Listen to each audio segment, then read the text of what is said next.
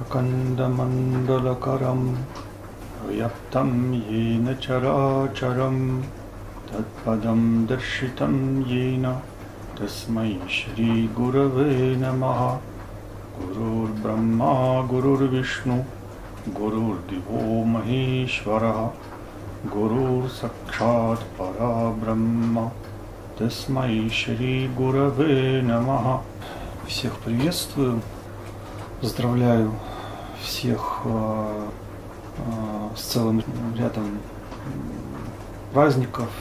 Кто-то в это время почитает Рисимху, кто-то Будду, тоже считается Баudha Пурнима,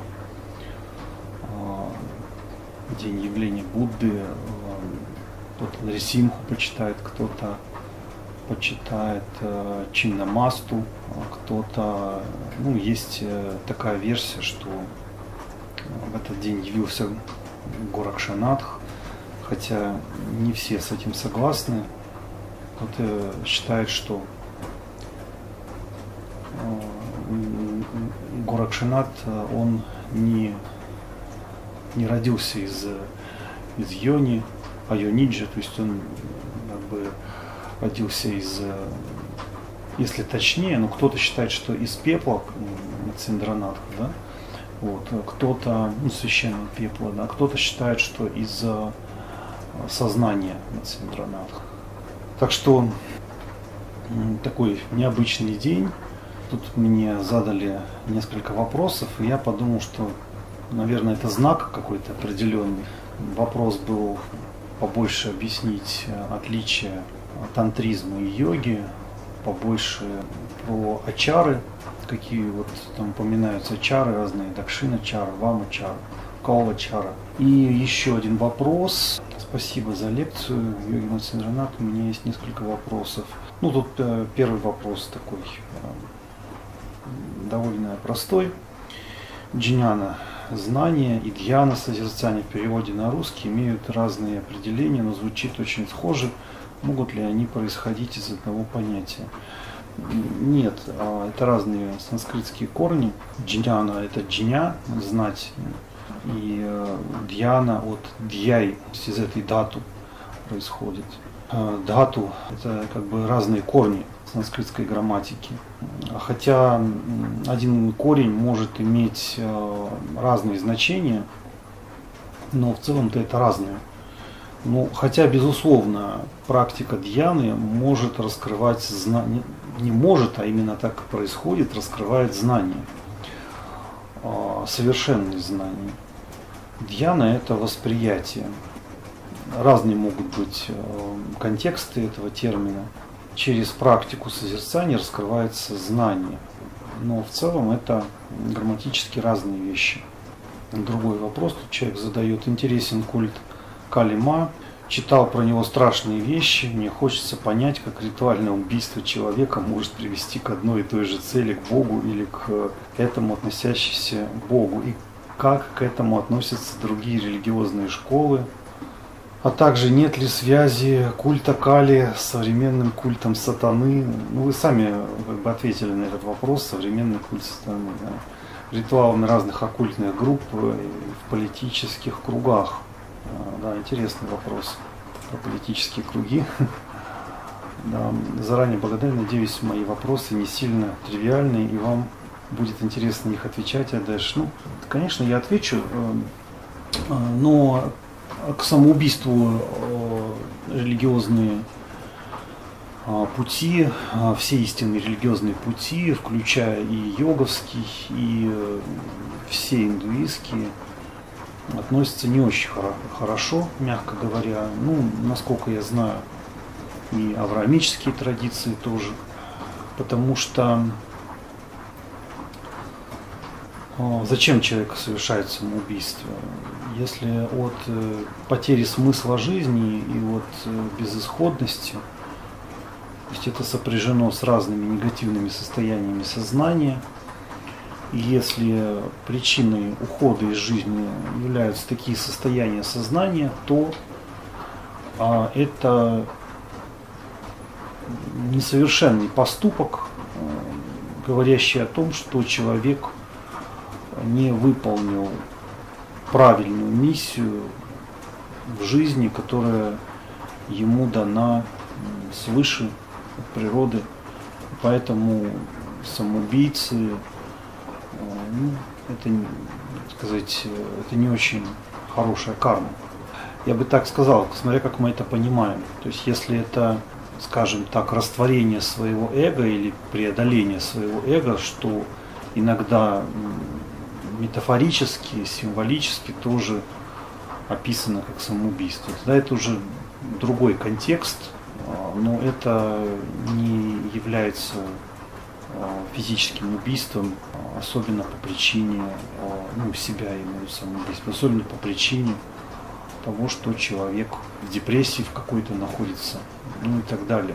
Есть, конечно, такой гимн в Ригведе, в 10-й мандале, который повторяется во всех остальных ведийских сборниках.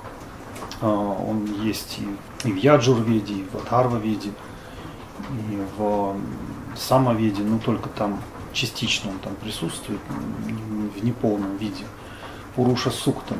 И согласно этому гимну, Пуруша, он совершил жертвоприношение, принес себя. И вот эту историю, ее часто в ведах обыгрывают как так называемая Пуруша Медха, да, что человек как совершает саможертвоприношение. Но тема такая довольно сложная, и я думаю, что может быть неправильно истрактована, примерно так же, как какие-то обряды ведические, которые существовали в те времена, доподлинно сейчас их восстановить невозможно, там всякие ашвамедхи, и так далее. То есть сейчас никто этого не совершает, и в каком виде это все было, что-то мы можем знать в общем целом, но в деталях нет, и поэтому этот обряд, он очень много есть искаженных представлений. То, что, возможно, носило какой-то символизм. Хотя сама эта сукта, она очень значима, и в том числе для культа Кали. Я об этом писал, действительно, эту сукту. Ее связывают с Махакала Пурушей, да, то есть Махакала Байровой, а иногда с Нараяной, с Вишну. И используется в ведийской традиции эта сукта для почитания этих божеств, не только их. Махакала, он Шактиман, богини Кали. Значит, дальше. Кали никак не связана с демонами.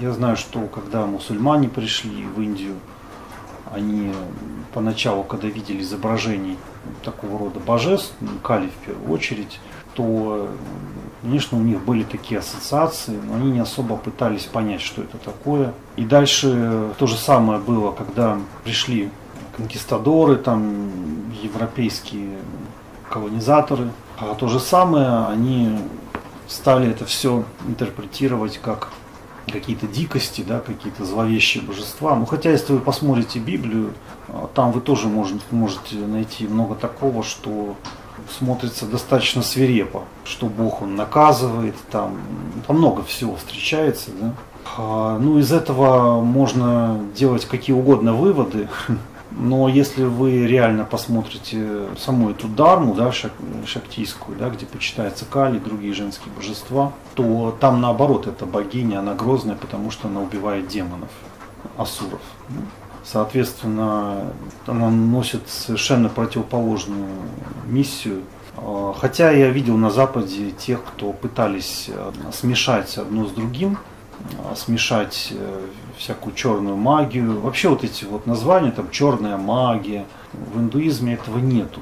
Черный цвет имеет, конечно, значение определенное, но не то, что на Западе ассоциируется с этим цветом. Хотя схимники тоже, пожалуйста, черную одежду носят.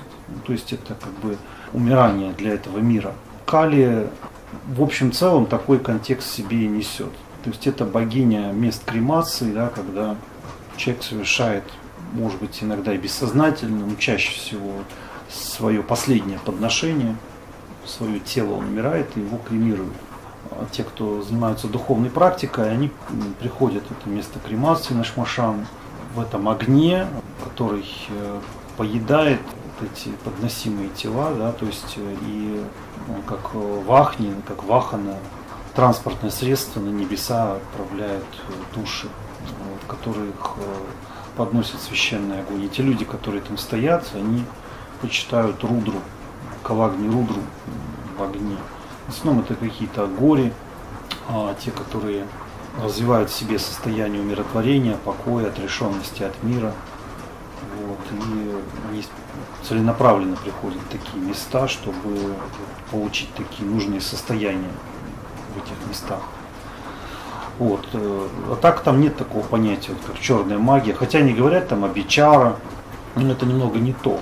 Это абичара, это некие совершенные действия, которые воздействуют на физический план через духовный или через тонкий.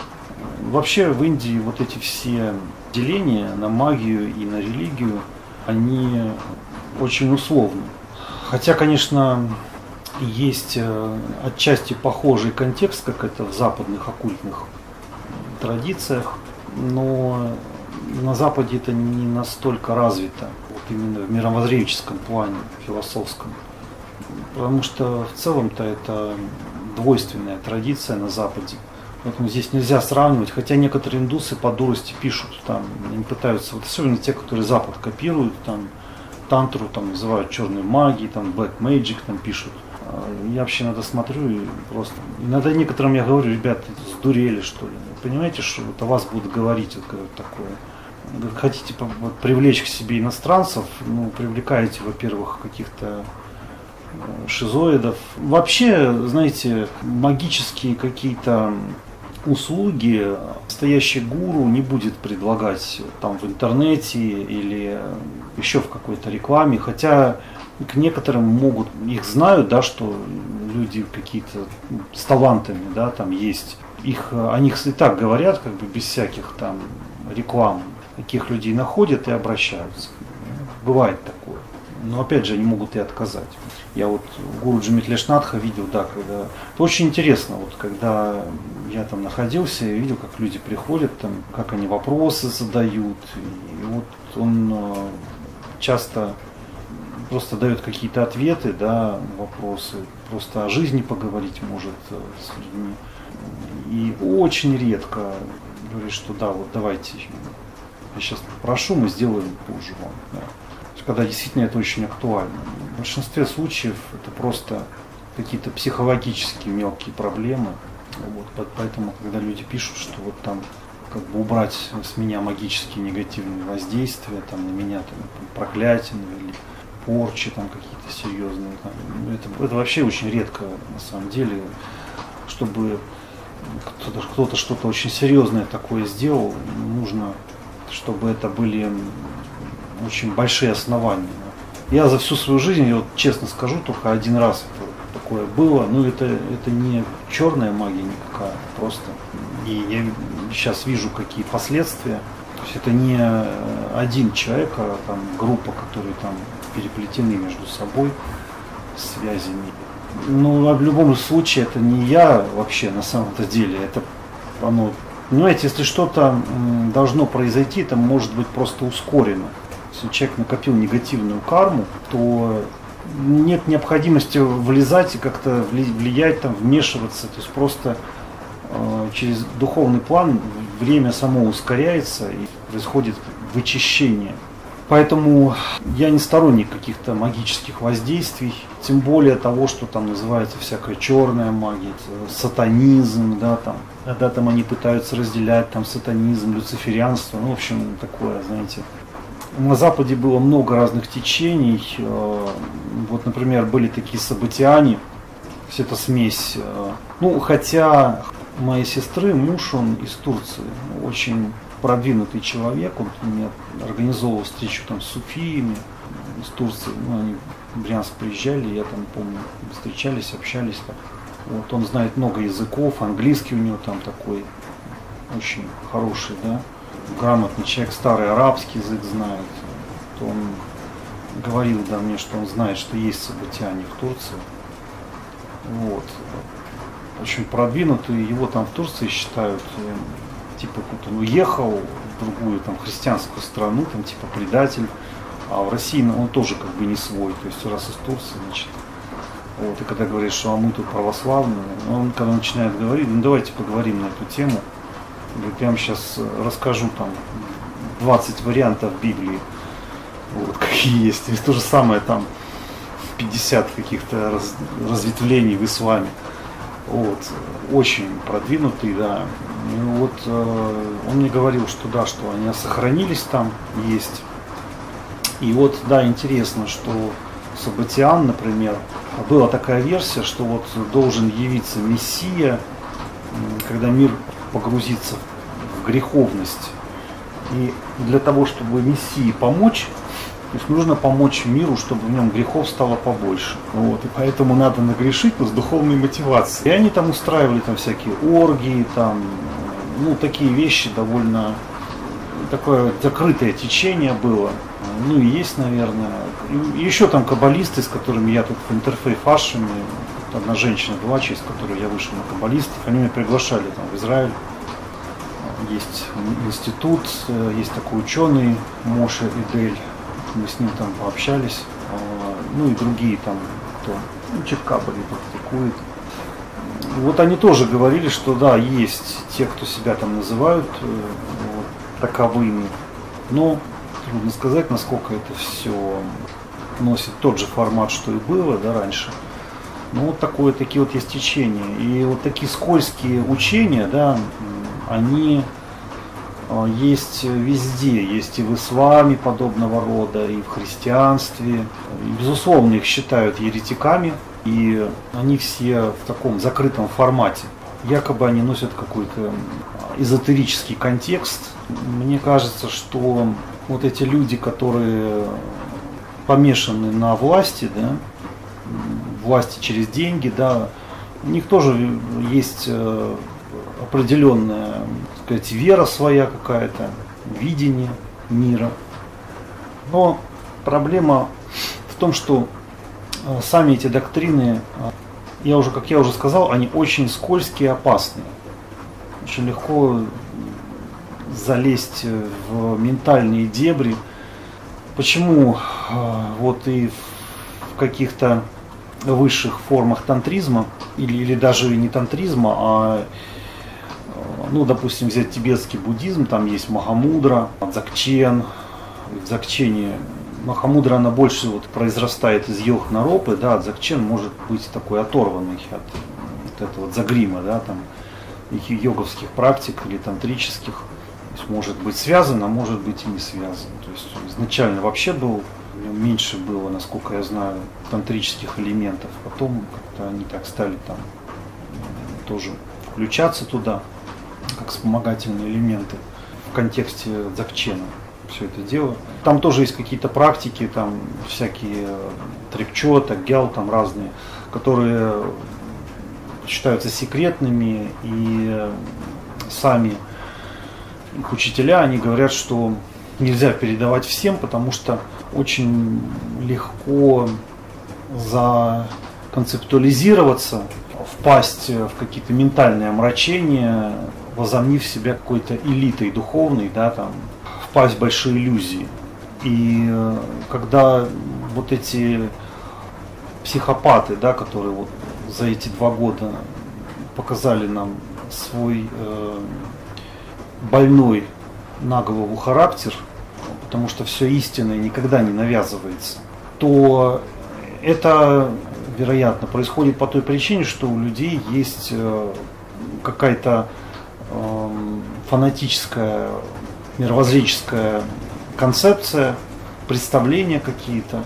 Плюс еще, когда люди привыкли к большим деньгам, да, когда их жизни такие наполнены различными благами, золотыми унитазами, золотыми пистолетами, батонами золотыми, ну и прочее, там, это все, да, вот, у них уже просто едет крыша, они считают себя небожителями, считают, что все остальные достижения, которые вот могут быть, Такое бывает с людьми, вот когда вот человек в чем-то, в какой-то одной сфере преуспевает, он считает, что эта сфера, выше которой нет ничего. На самом деле это просто какой-то подлый вайши, он даже не кшатри, тем более не брахман.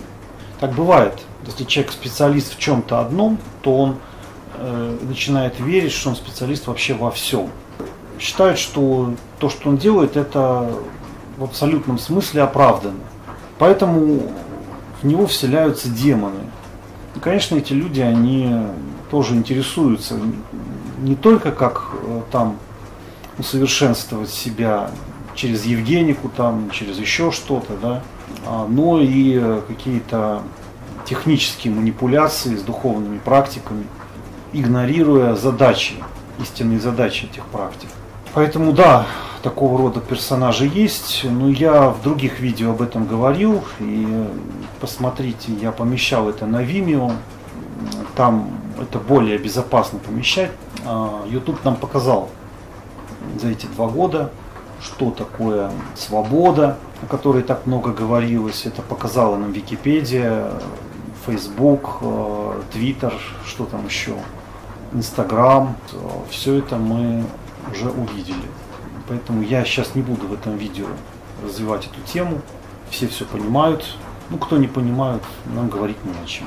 Это разные пути. Мне эти люди понятны. Все-таки давайте вернемся по поводу Кали. Да, вот в прошлом видео я упомянул ачары. Есть разные ачары в шактизме, бхавы, которые упоминаются. В кашмирском шиваизме там только вот пашава, бхава, да, человек связанный, как животное, да, и вира или вирья, геройский тип, и дивья, божественная бхава, то есть характер практикующих. И ачары, вот как они все связаны, как это все связано с йогой или как не связано, и как связано с божествами, вот об этом бы я хотел бы сейчас чуть-чуть поговорить.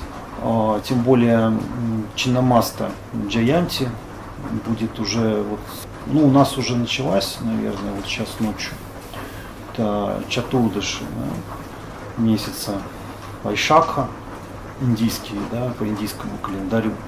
Вот смотрите, все эти божества женские, они являются творческой энергией Шивы или Вишну иногда. В основном это Шива или Вишну проявление. Условно, иногда их интерпретируют как те, которые связаны с Саумья Рупа, да, или Шри. Это процветание, это свет, это богатство, это такая царственность. Богиня Шри, да, известная как еще Лалита, Лакшми, Раджа Раджешвари, царица, да, королей, дарует самраджью, царство, да, богатство, силу, социальную. Когда эта богиня почитается, ей делают особые подношения, множество различных украшений. Ее там приглашают условно в одну комнату, да, где она там одевает одежду, где там в душ приглашают, да, там такой трон, украшенный драгоценностями. И это отличается от почитания богини Кали. Богиня Кали почитается в местах кремации, как правило. Соответственно, это разные подношения и разные энергетики. Вот почему они разные. И Махавиди, богини, как видя это знание, великое знание, Махавидия, они, вот их пантеоны условно делятся вот на Шри и на Кали Ку. То есть Ку это как бы семья или пантеон, можно так более понятно сказать. Вот Чиннамаста, Тара, например, они как раз связаны с богиней Кали. То есть это формы богини Кали. Ну, вообще те, кто следует почитанию Кали, в основном, ну, они все, в конечном счете рассматривают Кали, что она мать Вселенной, это изначальная такая бездна, да, темная, из которой проявляется свет, локи различные. Да. То есть жизнь это свет, это как бы, свет это материал, из которого состоит жизнь, да, сотканная.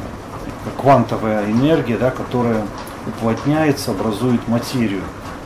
Все есть разные частоты ее характеристики. И в целом вот вся материя это пульсация энергии разных частот, да, которые Иногда они пронизывают друг друга в зависимости от уровня плотности или тонкости. Ну, вообще они пронизывают, наверное, по-любому друг друга. Я так это воспринимаю, да? У обычного человека очень суженный диапазон восприятия, поэтому возможности у него ограничены. Но когда человек шакти воспринимает в более широком виде, то он расширяет свои возможности восприятия, какие-то новые знания открывает. И вместе с этими знаниями появляются какие-то другие возможности, открываются, совершенство. Да? Совершенствуется как личность в первую очередь. Но у нас не стоит задачи стать каким-то иллюзионистом, да, и идти работать в цирк. Это, конечно, все идиотизм, если кто-то ставит такие задачи. Я вот как-то в Европе помню, один человек говорит, вот мы тут йогу преподаем, но мы хотим сделать это, вот, зарегистрировать все в научном виде, вот, и приглашать йогов, чтобы им там датчики вставлять в голову, ну, прикреплять, измерять там альфа, бета, дельта волны, определять, где йоги, где не йоги. То есть это, вот, представьте себе, йог, он к ним приходит и говорит, вот давайте вот меня определите, настоящий я йог или не настоящий йог, чтобы я сам в себе вот не сомневался, да, вот, прибором меня определите. Ну, йоги в Индии почитаемы, да. И я в этом плане задаюсь вопросом, может, тогда вам не надо йогов приглашать, вы тогда просто поставьте на алтарь вот этот прибор, да, ну и подносите к нему там светильник, благовоние, еду и заряжайтесь от этого прибора. Может, прибор с вами будет общаться. Ну и со временем, я думаю, что вы можете обратиться в госпиталь. Есть специальные госпитали для такого рода людей. Я думаю, что со временем есть шанс, что человек восстановится в духовном плане, психофизическом. Вот. Но шизофрения — это дело такое пикантное. Да, но люди так не считают. То есть они считают, что вот адекватно так мыслить. Вот. И кто к ним туда пойдет, я примерно могу предположить, какого рода люди. Ведь если человек духовно продвинутый, свободный, в нем вообще дух свободы развит настолько, что он самодостаточный, независимый. Что вы ему можете предложить? Опять же, предложить с целью купить человека, это уже, вот когда некоторые люди обращаются, как бы мне вам послужить? Да никак, не надо мне служить, потому что я же не дурачок. Я же вижу у вас вайшью, скупердяев, халявщиков, диктаторов. Ко мне иногда обращались там богатые люди, очень богатые. Давайте мы вас там поселим вот там-то, вы у нас будете там карманным гуру комнатным. Вот. И я отказался, я сказал, что нет, я был нищим, да, у меня есть такой опыт, и я свою свободу не променяю на золотую клетку. Это не то, что я плохо отношусь к богатству, да, ведь богиня Шри — это же богатство тоже, да, но это богатство в очень, очень широком смысле. Но эти люди не понимают, что некоторые люди гонятся за большими деньгами, да, очень большими. Когда мы говорим большие, да, мы уже себе ставим потолок. И очень часто бывает так, что когда мы говорим большие, мы что-то подразумеваем, определенные. Это служит причиной нищеты. Пусть даже не материальной нищеты, но духовной нищеты. В таком очень негативном контексте. Но и материальный тоже, кстати, бывает такое. Это все очень условные вещи. Я не знаю, что такое там материальное богатство, материальное небогатство. Опять же, это все очень... Вот есть такие люди, которые там миллиарды, там огромные у них деньги, да? И у них они сколько-то там миллиардов теряют, у них там сколько-то миллиардов остается. Они говорят, ой, все, пора это самое выпить цианистого калия. Другой человек послушает, у которого вообще ничего нет, подумает, мне бы твои проблемы. А он наоборот на этих людей смотрит, а мне бы ваши проблемы. Да? Не понимаете, сколько у меня головной боли. Нет денег, есть проблемы, есть деньги, тоже проблемы, не знаешь, как их там спрятать, как там то все, в общем. Нет жены, проблемы, есть жена, проблемы. люди всегда, которые духовно несовершенны, они проблемы найдут везде. При любых раскладах всегда они будут страдать. Просто такова природа. В это, правда, сложно поверить. Мы часто думаем, что вот если у меня будет там 100 миллиардов, да, вот тогда или там вот тогда все будет замечательно. Но это люди, многие из них больные духовно, они нездоровы, среди них много просто обезумевших. И вот богиня Кали, она, если, допустим, богиня Лалита, да, Трипура Сундари, это обилие как социальное, ну, как мирское, да, вот то, что мы рассматриваем в таком формате, да, так и духовное. Но в каждой точке пространства время бежит по-разному. А Кали это время, это богиня времени. То есть весь материальный мир, он во времени находится, потому что все здесь временно. Поэтому во всем в этом находится богиня Кали. Она и есть сам мир, и она за пределами этого мира. Трипура Сундари тоже. Трипура Сундари это такие богини, как сама Трипура Сундари, да, Шри. Это другая ее форма Трипура Байрави, это Буванешвари, это Багаламукхи, это Матанги, Варахи, Лакшми, Думавати тоже. Вот эти богини, это Шри. А Кали это Тара, тоже она в местах кремации. Да. Чинамаста. Вот это божества, они очень популярны в буддизме тоже, они встречаются, особенно Тара. Чинамасту вы там найдете, Кали, тоже Махакау там. Если, допустим, Трипура Сундари больше связана с ведами, потому что это путь кармы, путь яги, то есть она произошла из света, как бы жертвоприношения огненного, то есть это богиня трех сияний, да, солнечного, лунного, то есть холодный свет, солнечный, огненный. Шри Суктам, вот этот текст в Ригведе, известный гимн Шри Суктам, да? Хираньяварнам хариним суварнараджатасраджам чандрам хиранмаям лакшмим джатавидо мааваха там мааваха джатавидо лакшми манапагаминим Ясьям хиранмаим лакшмим джатавидо мааваха там мааваха джатавидо лакшми манапавагаминим. Вот это вот текст, обычно 16 шлок используется. Одна из шлок, считается, что из нее происходит культ Камакала. Это кала, это сила, да, это шакти, можно так сказать, или суть шакти, да, эссенция ее, камы, да, страсти. То есть это, так сказать, прекрасная жизнь, да, там процветание, цветение. И такая красивая богиня, благостная Саумья Рупа. Есть Угра Рупа, это Кали. В тантризме есть, условно, несколько ачар.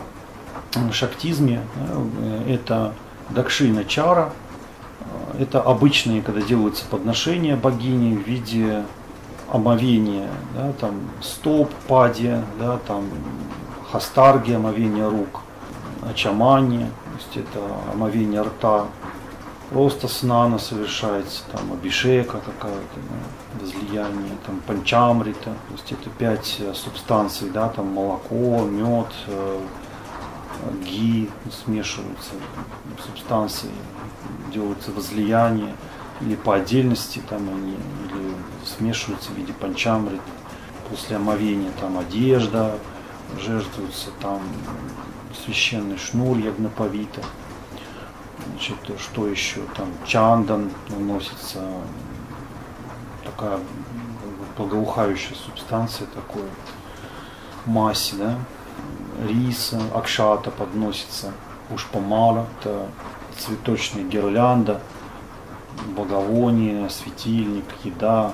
Вот это дакшиначара, то есть они почитают богиню или ее шактимана, То есть у каждой такой види есть свой шактиман, мужское божество. Да? Ну, то есть они являются парами. И обязательно, если вы почитаете одно божество, если вы почитаете там богиню, то вы должны почитать ее или супруга, или, так сказать, партнера, так скажем. Да? Ну, это как в реальной жизни, если там вы почитаете какую-то женщину, и ее мужчине может это не понравиться. Я видел таких людей, да, которые, например, Тару почитали, вот, или Кали, и забывали почитать, допустим, Махакалу или там Акшобью. То есть и возникали у них какие-то проблемы в жизни, они не понимали почему. Просто индийские эти гуру, они формально набирают себе ученики, но они не объясняют. Ну, дали мантру и все, типа, и отвали. Деньги заплатил, попутного ветра тебе, да? Вот. Недобросовестно. Тоже не думают, что по ним карма ударит. И ударяет потом. Это дакшина чара. Вама чара – это когда богиня почитается 5 элементами панча татвы или панча павитра, панча макара. Вот это все очень интригующе, популярно, люди это очень любят. Вот. Это запрещенные в стандартном индуизме элементы. Это вино, мясо и там, ритуальное соитие. Ну, это вот такие 3 основных элемента. Иногда там еще рыба, мудра. Под мудрой там разные понимается. Это могут быть какие-то наркотические вещества, это могут быть одурманивающие какие-то вещества, да, это могут быть в виде там каких-то ушадий, каких-то семян, да, там, вот, которые изготавливаны там определенным образом, или могут быть иногда, в принципе, сама богиня, как мудра, уже интерпретируется, разные есть. Иногда просто это как положение кистей, да, там, иногда само соитие тоже объясняется, майтуня, то есть как мудра. Иногда все эти 5 элементов как мудра объясняются. Ну, в общем, это такая практика, которая, как правило, тайно практикуется, закрыто, в закрытом помещении. Есть много всяких там особенностей ее. Вот, она расширяет восприятие, обостряет, пробуждает шакти практикующим. То есть, и это связано с практикой вамачары.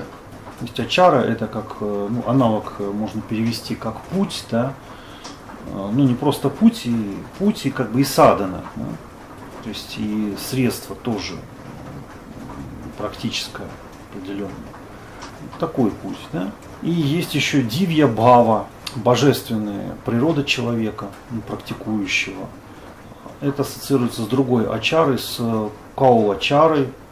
То есть это такая практика, чаще всего то, что я от гуруджи, от разных учителей в Индии слышал. Каула-чара это раджа-йога. Если вы посмотрите раджа-йогу, в некоторых упанишадах говорится, что раджас, менструальная кровь, да, и семя шукра, то есть их союз, да, их слияние вот при практике ваджоли мудры, например, да, сагаджоли мудры, вот эти тонкие субстанции, которые используются в вамачаре, но во время соития заканчивается все оргазмом, махабхавой, вот, или как кшобха, такое состояние максимальной включенности в практику. Вот. Эти субстанции, они связаны с большим высвобождением силы, энергии, и которая может быть задействована в тех или иных целях. А вот дальше что? Дивья-чара, как бы каула-чара, да, отличается от вама-чары, от пашва-чары. То есть, если там пашу это путь дакшина-чары, более ограниченный, да, общепринятые такие методы почитания везде.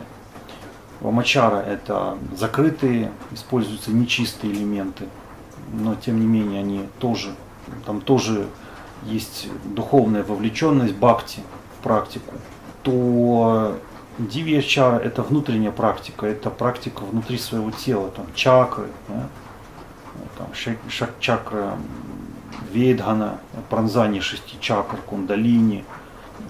То есть это слияние кундалини с сознанием, со сверхсознанием, да, с вездесущим Шивой. То есть это растворение в потоке вот, благодати вездесущей. Да. Это нисхождение вот этой благодати на тебя, пребывание в такой в святости, в благости. То есть это практика раджа-йоги. Когда вот этот красный огонь, да, он восходит к вот этому бесконечному свету, да, который символизирует вот эту шукру, да, в эссенцию Шивы, такой пульсирующий такой свет Шивы, да, там пронизывает всю вселенную в себе, да. И вот эта вот страсть, огонь, да, шакти, то есть он пробуждается, раскрывается, наполняет собой все пространство, охватывает, они сливаются. И вы как бы становитесь, то есть кула это шакти, акула это Шива. Когда происходит слияние, вы становитесь каулой. То есть это союз Шивы и шакти. Но в первую очередь это внутри своего тела.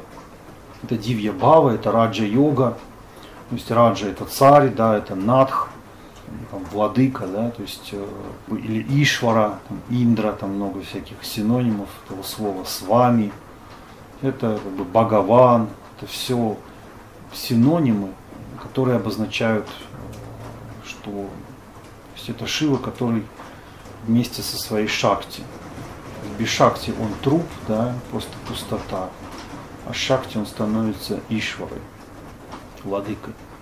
То есть и шакти ему служит, и он тоже по-своему служит шакти. То есть они вот друг с другом все как бы создают состояние. То есть вы становитесь надхом в таком случае.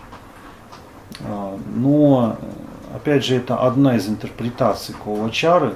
Другая, то что этот человек, он может формально как бы практиковать и дакшина-чару, и вама-чару, может не практиковать вама-чару. То есть он понимает суть этой практики, он настолько понимает сущность, татву этой пробужденности, да, что ему даже какие-то внешние действия не нужны для этого. Он просто находится в этом чистом состоянии пробужденности, сознания и энергии одновременно, что зачем еще какие-то делать ненужные усилия, да, лишние, где напряжение возникает. Если это все идет неестественным образом, то как бы это человек, может быть, он и приписывает себе, что он является вирой, а на самом деле он является пашу, то есть просто манипулятор. Если внутренней трансформации никакой не происходит и чистоты, то человек просто себя обманывает. И поэтому йога, йогическая вот эта пробужденность, это и есть состояние йоги, соединения шакти Шивы. То есть если этого нет, то все вот эти практики, они теряют смысл. Далее, если вы посмотрите вот эти два пути, да, путь Кали и путь Шри, то вы увидите, что в Шривидде там все 3 ачары присутствуют. Ну, хотя есть такая версия, что Шанкарачарья, вот вы часто в Шривидде встретите в Шанкарачарья матхах, да, там есть 4 основных матха, связаны с разными сторонами света, ну, в Индии. И последователи Шанкары, главы этих матхов, их называют, тоже называют Шанкарачарьями, в честь как бы Ади Шанкары, который был вот основатель традиции Адвайта Веданты. Вот они верят, что он практиковал Шривиддию, богиню Валиту почитал, Трипура Сундари, как бы красоту 3 миров, прекрасную в 3 мирах. все его последующие продолжатели, они практиковали шри-видью, то есть тантрический культ такой. Да. Почитали она известна еще почитанием Шри-янтры, одной из известных янтр, самых известных, наверное. И считается, что они сильно связаны с ведами, но и ведантой тоже, как сутью вед. Очень много находят различных шлок в ведийских гимнах, которые поддерживают вот это тантрическое направление. Кто-то считает, что веды никак не связаны, ну или связаны очень условно с тантризмом. Кто-то считает, что это не совсем верно, что это как эзотерическая часть вед. Вот. Но неважно. Просто такая вот в общем целом ситуация сложилась. Да? Но изначально я слышал такое, что, дескать, в шри-виде не было такого количества обрядов, да, которые связаны с кармой, и поэтому вот эти дакшиначарские практики, они были развиты в брахманической среде, то есть вот это изначально вамачарский культ якобы был брахманизирован. Некоторые так вот это интерпретируют, но я так не думаю, потому что это слишком преувеличенная, так сказать, версия, несколько гипертрофированная, поэтому есть, конечно, в этом какая-то доля правды, что да, что в принципе Камакала это такой был живой культ, вот с элементами тоже каких-то прикладных прайог, да, там, но в целом все-таки действия они все равно существовали. Вот. Ну и я сейчас, конечно, много могу рассказывать о шри-виде, но это отдельная такая большая тема. И какие там инициации, как это все там стройненько, логично. Там что, там тоже есть и элементы вамачары, там есть элементы, и то, что связано с дивья, бхавой, да, там вот самая есть такое, например, бхавана упанишад, да, что все находится в нашем теле, и в теле мы должны созерцать шри-янтру, делать больше все на уровне, там можно использовать какие-то гимны, да, но все это на уровне внутренней практики. Хотя по факту они все равно, несмотря на то, что они говорят, что у них линия самаи, они все равно делают внешний обряд. Как правило, они все равно понимают и вамачару тоже. Сколько я таких там не встречал в Индии, да, они условно как бы просто заменяют эти атрибуты, да, какими-то аналогами общепринятыми такими субстанциями, которые в пуджах используют. Вот. Другой культ вамачара, то есть он более такой асоциальный, да, это больше все-таки связано с богиней Кали. Как видите, места кремации, да, это вот Агора, которую заменила Капаликов, культ Капаликов. Исчез, да. Есть в Индии попытки восстановить это вот носители черепов, да, капалы. Но это больше такие реставраторы этой традиции, так как капалы используются в принципе вообще в тантризме частенько, да, в самых разных практиках, то некоторые так интерпретируют, что, дескать, все равно сохранилась сама практика, но я не думаю, что все-таки там было прервано это течение. Практики практиками, да. Вот, Кали, да, то есть там больше как бы вама чара и кала чара, да, там практикуется. Значит, там вира, да, такой как бы героический тип практикующего, да, который преодолевает рамки социальные, и тайно это все практикует. И дивья, божественный. Вот. Но в целом калвачара, она пронизывает все эти кулы, и ту, и другую. Это считается основой. Вот такой я провел небольшой обзор, да. Дальше, если вы вот посмотрите, я немножко бы хотел еще рассказать и о надхах. Вот в этих направлениях, там шри-видья, кали-видья, я условно так, потому что и тара, там надо ее как отдельную рассмотреть, там еще это кубджика тоже есть такое, вот у неварцев, неварской сампрадай, там тоже целое направление такое очень глубокое, особое, я бы сказал, да, там уникальное по-своему, но оно очень закрытое, они даже ничего не рассказывают о том, что они практикуют. Кедараджа Джападьяя, один из моих гуру, вот он мне говорил, что мы вообще о кундалини ничего даже не говорим, потому что это таинство. Я понимаю, что много пишут книжки про кундалини разные, сейчас публикуют, но вообще об этом не говорят. То есть это закрытое. Ну как, я могу, конечно, что-то и в общем целом. Он говорит, ну что об этом говорить, если это глубокое состояние, и нужно, опять же, говорить, нужно видеть человека и его реакции, что с ним происходит. Ведь это же происходит на уровне сознания, соответственно, и на духовном плане, да? Поэтому даже во время общения ты пробуждаешь этот план. И тогда он тебя понимает, этот человек, если он пробужден. А если в нем этого не происходит, то ты говоришь просто как радио сам с собой, да, и это зачем, для чего. Вот. И вот он так вот это все объяснял, да. Ну, хотя я видел, когда вот я его приглашал в Россию, да, несколько раз ездил в Европу, там потом, да, тоже долго жил в Америке, в Англии. Такой очень развитый, он был гуру непальского короля, он и его отец, и, ну, там все семейные линии.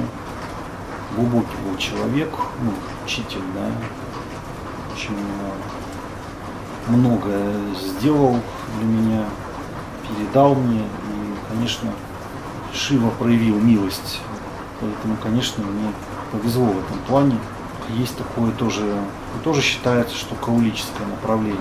Но если вот помимо вот этого того, что я перечислил, да, еще затронуть несколько течений, вот еще есть кашмирский шиваизм или трика шасана, да, то есть учение богини Трика, которая подразумевает то, что есть вы как субъект, да, есть объект, да, объективный мир, и есть ваша связь, вот такая тройственная богиня в трех формах. Ну, она же, собственно, и Трипура Сундари. Ну, трика заключается в том, что вот каула, это как бы кула, это проявленный мир, да. То, что ты соприкасаешься с этим проявленным миром, так как ты понимаешь, что ты на уровне атмана и душ других, и сознаний других людей, вы являетесь едиными, да, именно на таком, на духовном уровне. Но в то же время ты не отрицаешь то, что форма, она тоже реальна, она существует. Форма является дополнением, как аланкара, да, там, или бьянджана, как украшение, да, украшение вот этого недвойственного состояния. Поэтому без этого украшения, а даже, знаете, вот в европейской традиции, когда мы говорим там космос, да, это как порядок. Вот, там косметика, да, вот у женщины, это как, то есть она себя в порядок приводит, да, то есть космос создан богиней, да, он прекрасен, космос, то есть это упорядоченный, как мы говорим, дарма, да, то есть или рита, да, там то, что в ведах, миропорядок, где все логично, перфектно, да, на своих местах все находится. И здесь есть вот такое глубокое принятие вот этого мира во всей полноте. Вот эта вся сила шакти, да, это Шри. На Шривидию, то есть там такое взаимовлияние происходило всех этих культов. Но Абхинава Гупта, один из наиболее известных учителей вот этого кашмирского шиваизма, он автор очень многих текстов, такой самый известный это Тантралока, с комментариями тоже, там Тантра Сара, и писал тексты. Вот. Он считал, что трика еще выше каулизма. Почему? Потому что ты не просто вот как бы соприкасаешься всей этой полнотой жизни, да, вот этой вкуса жизни, да, там, раса, которая дает тебе прану, энергию. Вот то, чего нас сейчас хотят лишить эти негодяи, эти отморозки, которые вот нам строят вот этот скучный, тупой мир, пытаясь превратить людей в животных, да, в пашу.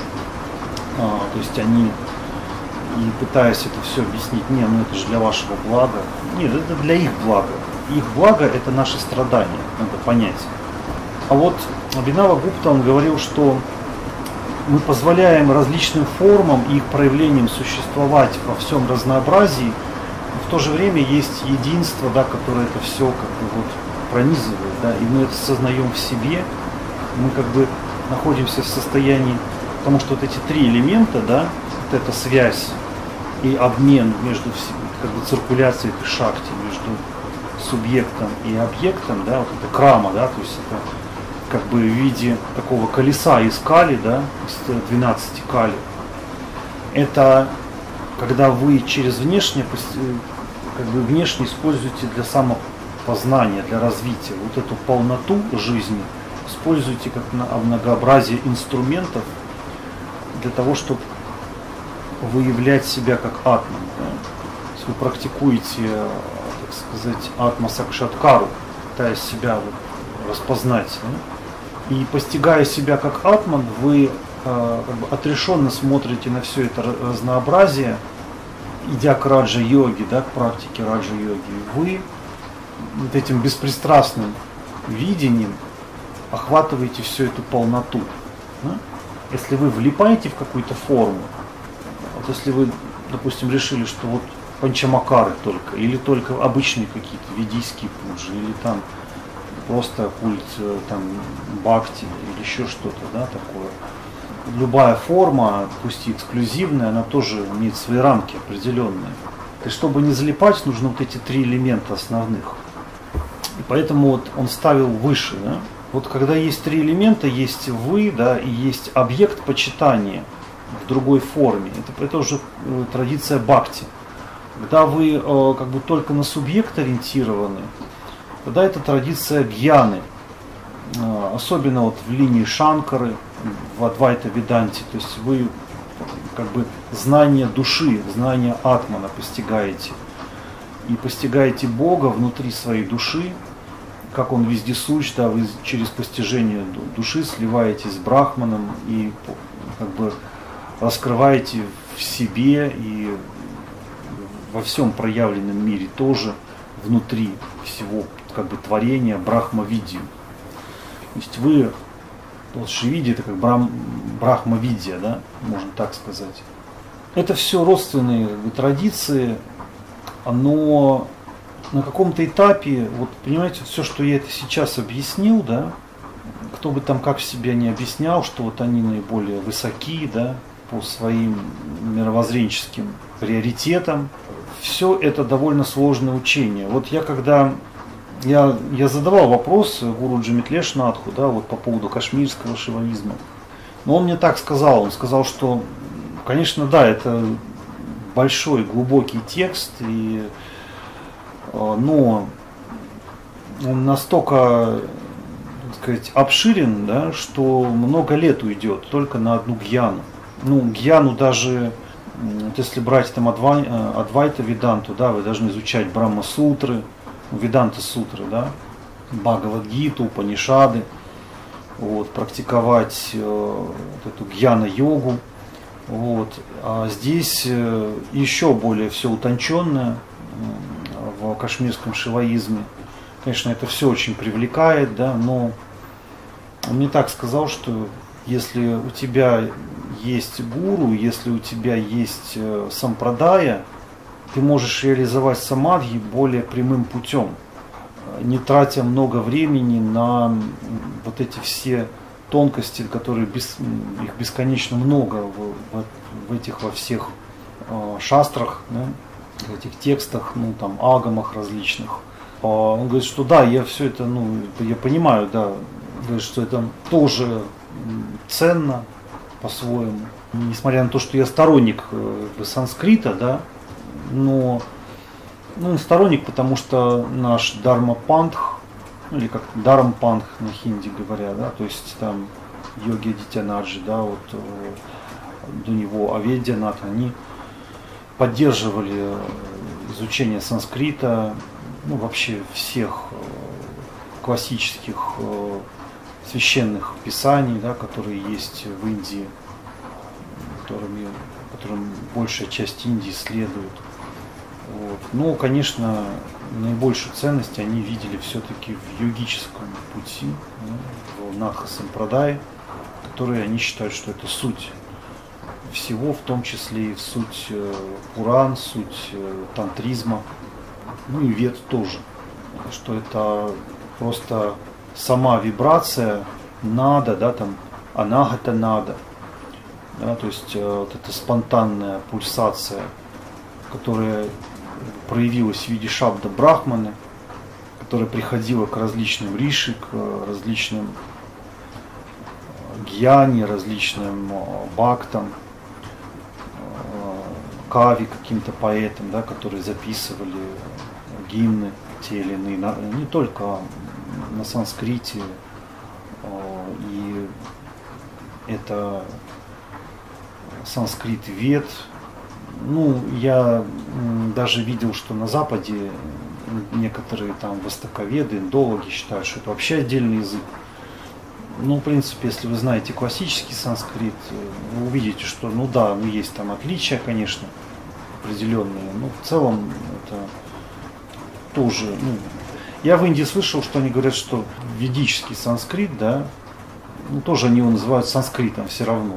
Много мне встречалось таких учителей.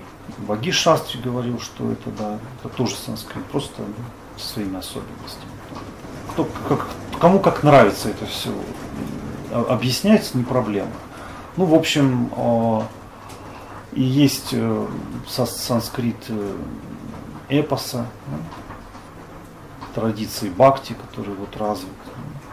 Есть другие языки, но все это речь живая, которая передается от гуру. И изначально, как я уже говорил, это устно передавалось. Речь гуру, она подобна вот этим священным писаниям, да, и гимнам, ну, как бы шлокам, которые там, гимнам. Даже если это речь на других языках, не обязательно санскрите, но это может быть хинди или какие-то другие индийские языки или диалекты. Если это человек йогин, если он духовный, если он, так сказать, ну, набожный человек и саду, то все равно этот язык тоже можно считать духовным также. В Индии есть и такое тоже восприятие языка, да, речи. Поэтому в Надха-сампрадае есть разные отношения, да, к тому, надо учить санскрит или не надо учить санскрит. Но в любом случае на этих языках общаются, да, вот, ну, я имею в виду, ну, на санскрите как бы редко, да, реже, вот, мало очень, в основном все-таки на хинди, ну или там на тамильском еще, где там что считается базовым для какой-то местности и культурной среды, да. Но тем не менее, это все равно желательно изучать. Санскрит это культура, все-таки, да. Конечно, вы можете там и на английском с кем-то общаться в Индии. Вот. Поэтому, конечно, ну, на русском вряд ли вы там кого-то встретите, но хотя мне встречались, да, и на французском, там, вот, например, в Пандичере, да, потому что французская колония была. Ну, вообще, то есть желательно изучать хинди. Ну и санскрит, тут я могу сказать только, что польза есть определенная. Но если у вас есть живой гуру, да, с которым вы можете, который вам может передавать шактипат и какие-то ориентиры, представления на хинди, да, и он действительно, у вас нет сомнений, что он какой-то сида, да, реальный, тогда, в принципе, может это произойти, и даже если вы не изучаете там санскрит на каком-то глубоком уровне, ну, все равно многие слова из санскрита вы встретите и в хинди тоже. Понимать значение, да, это все равно необходимо. Я бы хотел сказать отдельно о надхах. То, что я слышал от Гуруджи, да, от Митлеш Надха, от других учителей, особенно сильно на меня повлиял вот такой фундамент, можно сказать, для меня открыл фундамент традиции. Это Авидьянаджи, Маханта Видьянат, ну, Горакхпури, глава, можно сказать, и Дарам Пантха, и вообще как бы всех. Ну, это патриарх был, очень значимый. То есть человек, практикующий, когда почитает каких-то богинь, да, каких-то богов, вся суть, ну особенно это видно и в тантризме, иногда и в Пуранах, но даже в Ведах, заключается в том, что этот человек становится проводником. Так-то божества, они в какой-то запредельной реальности, в трансцендентной, да, в каких-то других измерениях, локах находятся. Йогин, он портал, то есть он тот, кто связывает вот мир Кулы, да, и Акулы. Он Кулакула становится, да, соединение одного и другого. Этим гуру и ценен, этим йогин ценен. Сиддхи. То есть это сиддха совершенный в той или иной садхане. Формально он может вообще находиться внутри любой духовной традиции. Быть сиддхом или даже надхом, если он идет именно вглубь. Но это нужен очень высокий уровень отречения, чистоты мотивации. То есть это когда просто, ну, все поставлено на карту, да. Я уже сказал вам, да, что у тебя вот просто нет выбора. Он есть, но он один. И это неизгибаемо. Это, понимаете, это ты сам. Да? Это ты сам. Поэтому как ты можешь думать о том, следовать тебе этому, не следовать, а может оставить, может там есть что-то поинтереснее. Конечно, есть много интересного. Вот все, я много сейчас чего перечислил, да и про Веды еще могу рассказывать. Но дело в том, что есть атман, да? Есть совершенная душа, это самое главное. Есть вы в своей истинной природе, это самое главное для вас. Важнее ничего нет. Это то, так сказать, без чего все остальное теряет смысл. Поэтому вот эта раджа-йога, да, в каком-то смысле, вот если вы посмотрите Каулачару, да, там они могут быть кем угодно, да, чисто внешне. Но надхи это еще более тонкий уровень. Вот есть, например, линия Агоры, да, или у надхов говорят аугар, да, есть одна из таких форм посвящения, да, это все-таки, это агори, это наиболее радикальное тантрическое направление в Индии, отчасти сопряженное с путем отречения, да, то есть они часто посчитают кали, практикуют в местах кремации, но есть еще и семейные агори тоже. Есть агори, есть несколько мантр агора Шивы, то есть это, как бы, они называются, потому что как бы, есть один из ликов Садашивы, или Панча Брахма мантры, так называемые. И одна из них агора. Он по-разному произносится. В Шукла Яджурведе там одно произношение, в других ведических текстах другое. Есть тантрическая мантра агоры, она другая тоже. Вот в Ведах это такая мантра. Агори бьюда гори бью горе горе тари бьяха сарви бья сарва шарви бью намасти асту рудрарупи бьяха. Ну вот это если ведическими вот именно произношениями, сварами, да, там. Я просто смотрел эту мантру, многие неправильно произносят. Есть там дирга, да, там долгий звук, есть плюта еще более долгий. Ну, в Ведах в основном плюта используется. Вот там есть такие пометки, такие, вот, знаете, две вертикальные такие линии перед определенными там согласными, происходит удлинение. В ведах есть такая как фонетика, да, там пратишакья, такие разделы, связанные с правильным произношением, да, там правила санги, там много чего используется, и вот сами эти тона. Вот. А гора, то есть он, как бы он, ну, если посмотрите значение этой мантры, что это вот рудра, да, который, это форма рудры, который, то есть разные формы рудры, много форм рудры, вот, но есть, как бы, который гора, то есть который ужасный, потом который очень ужасный, да? Вот, и рудра, ну, который вот именно агора. Есть гора, есть агора. То есть есть тот, который умиротворенный. То есть там есть элемент умиротворения, то тоже элемент саумьи там присутствует все-таки. Но это ведийская мантра, есть еще тантрическая, другая мантра.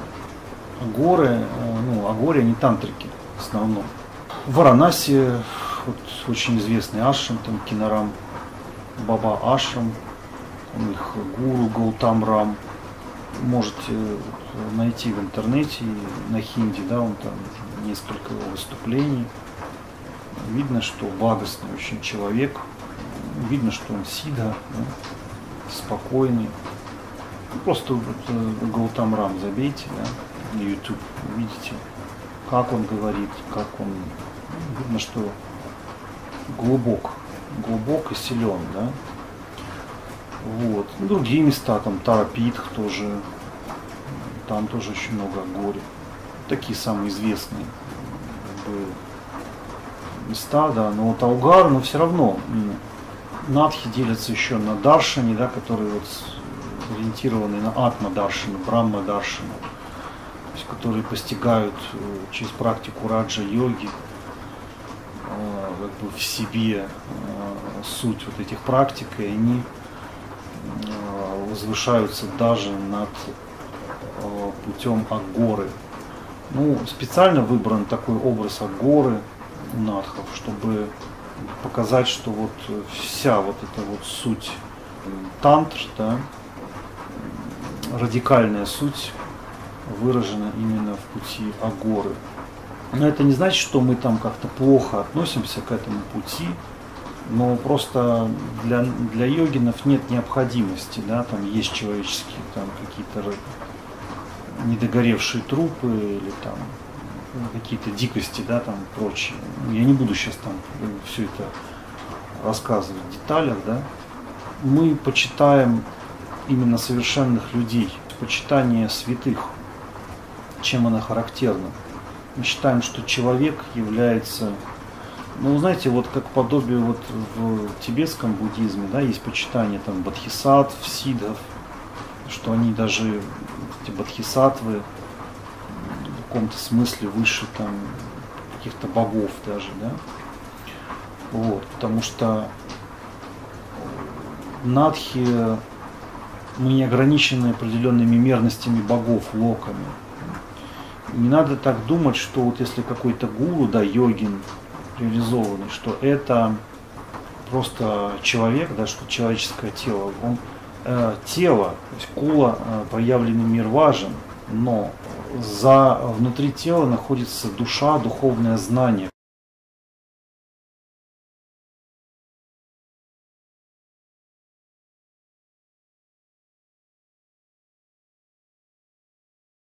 Что лучше почитать гуру как вот такого вишватита, да, там вне этой проявленной вселенной, да, то вы как бы Бога, Шиву, вы как бы кастрируете его, да, то есть вы обрубаете его творение все. Да? Если же вы просто говорите, что он материальная форма, почитая форму, вы думаете, что вот важно эту показуху делать, да, некоторые любят там попочитать проявленного гуру, да, там, помню, я слышал там разговоры одних кришнаитов, которые там говорили, вот сейчас приедет один махарадж из Америки, вы должны ему подслужить, он нам еще пригодится. Вот.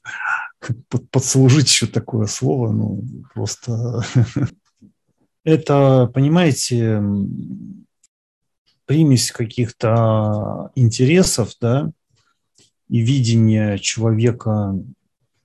Бывает так, что еще даже хуже человека видят, да. Ведь это большое препятствие в развитии. Если такое видение у вас, так сказать, такой блок есть в видении, то есть вряд ли вы сможете идти по духовному пути. Поэтому гуру – это образец, да, вот он, через него проявляется божеством. Не надо там делать авахану какую-то, призывать в него кого-то, да, он уже это реализовал в себе. Поэтому в Надха-сампрадай вот эти все образы Наванадхов, Чаураси Сидхов, Горакшанадха, вот это как бы, это все носит определенную задачу, да, и цели, как бы ориентиры, да. Вот эти боги, да, надхи, они внутри этих богов, а боги в них, да, вот эти наванадхи, например, да. То есть это образцы реализации богов на земле, в человеческих телах, но они больше, чем человеческие тела. Сам такой ориентир этим богам задал Горакшанадх. Вот в чем дело. Он показал путь отречения, без которого нельзя стать пустым, и этой пустотой и трезвостью, связанной с пустотой, настоящей пустотой. Ты не можешь воспринять ни гуру, ни какие-то практики, ни богов, потому что многие индусы почитают богов, чтобы их как-то заюзать, получить там деньги, славу, власть, воздействие на людей, там, покорить какие-то социумы, да, там, каким-то мелким каким-то интересом кого-то там притянуть к себе, там, кого-то оттянуть, кого-то убить, да, кого-то там, ну, даже вылечить, да, это тоже, мы, наверное, думаем, что надо кого-то вылечить, а может, у человека такая карма, и он очищается таким образом через болезнь. Никто же так не думает, да. Мы не думаем, вот когда думаем, когда что-то слышим про какие-то магические практики, да, мы думаем, что вот, что все так просто, да, не учитывая каких-то особенностей каждой истории, каждого человека, там, какой-то группы людей, целых обществ. Ведь даже общества, они имеют, каждое общество имеет свою, как бы, карму. Да? Что-то мы можем где-то вмешаться в какой-то степени, вот определенным каким-то образом, а где-то надо еще 1000 раз подумать, что надо, а что не надо, понимаете? И йогин, он старается максимально избегать внедрений, да, каких-то попыток, так сказать, влезать и завязываться какой-то кармой. Вот, поэтому йогины, они очень важны.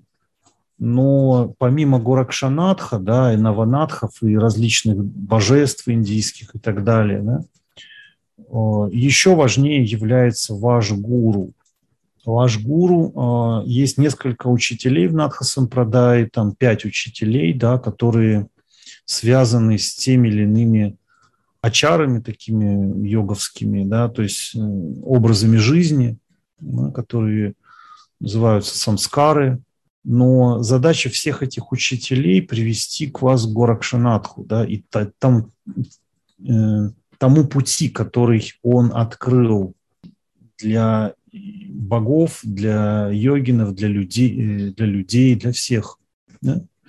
Вот эта задача, эти 5 учителей, да, которые могут передавать разные инициации. Но один из этих учителей является основным, по-любому. То есть один гуру, он, так сказать, дает главное развитие ученику. Что может быть еще важнее этого всего? Важнее только вы как атман. Все.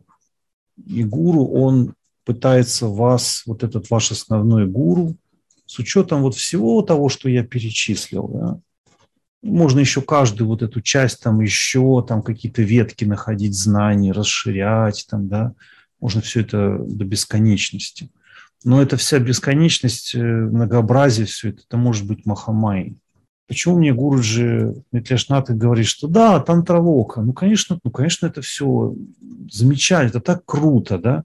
Он говорит, ну, ты пойми одно, что если голова будет забита, это все может, вы обрастете вот этой всей кармой, вы не сможете воспринимать уже, так сказать, йогический опыт.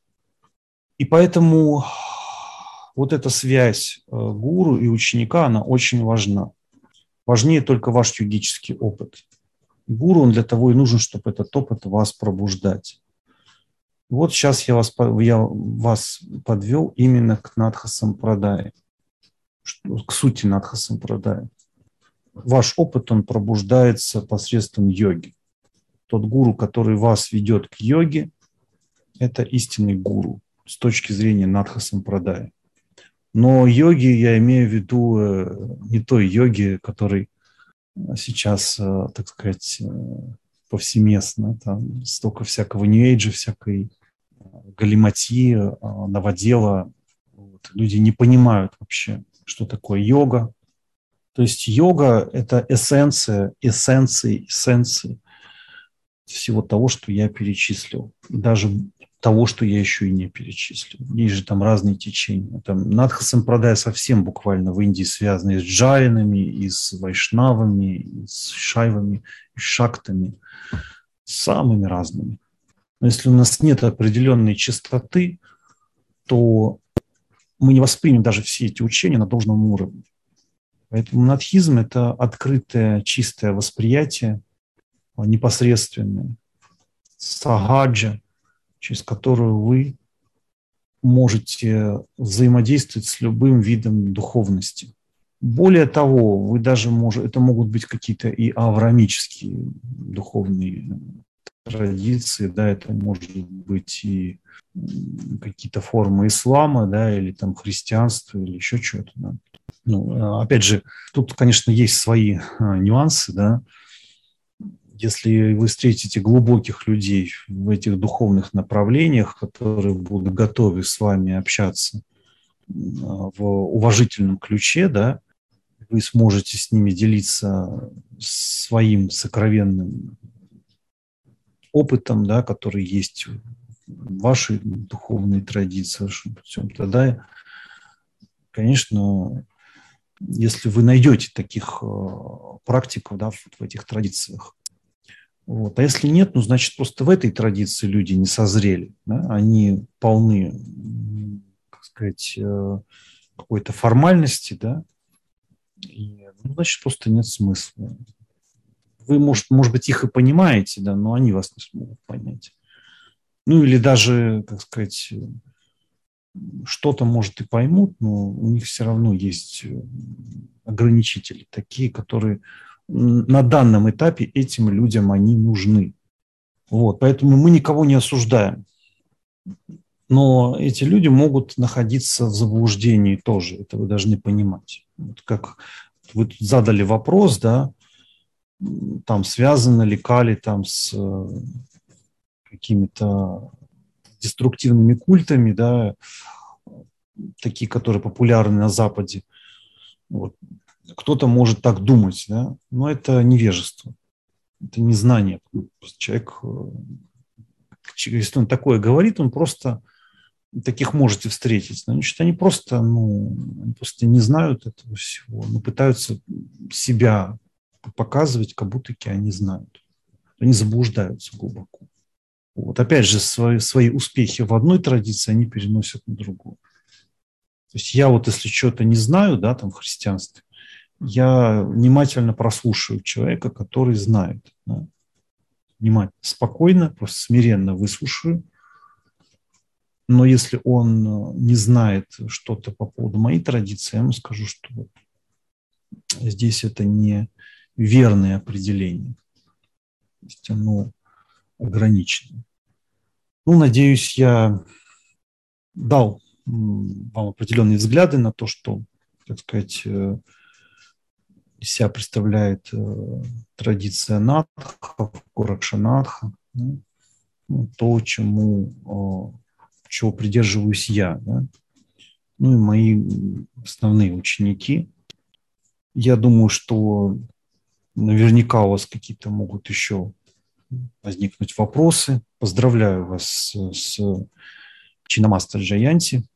И кто там во что верит, да, с тем вас и поздравляю. На сегодня все. Мира вам в душе, благословения, Шубхамасту.